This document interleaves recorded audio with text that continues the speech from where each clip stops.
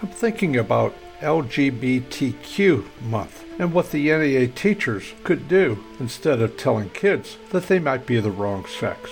Sponsored by the Kaler Group Wealth Management in Lynchburg, Virginia. Call 434-455-7197.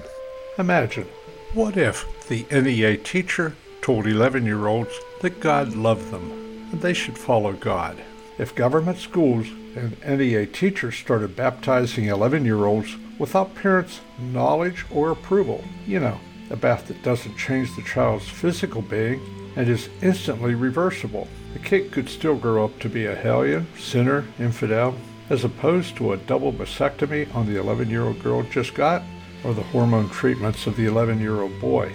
Which action would elicit all kinds of condemnation? A kid coming to Christ or a kid being mutilated?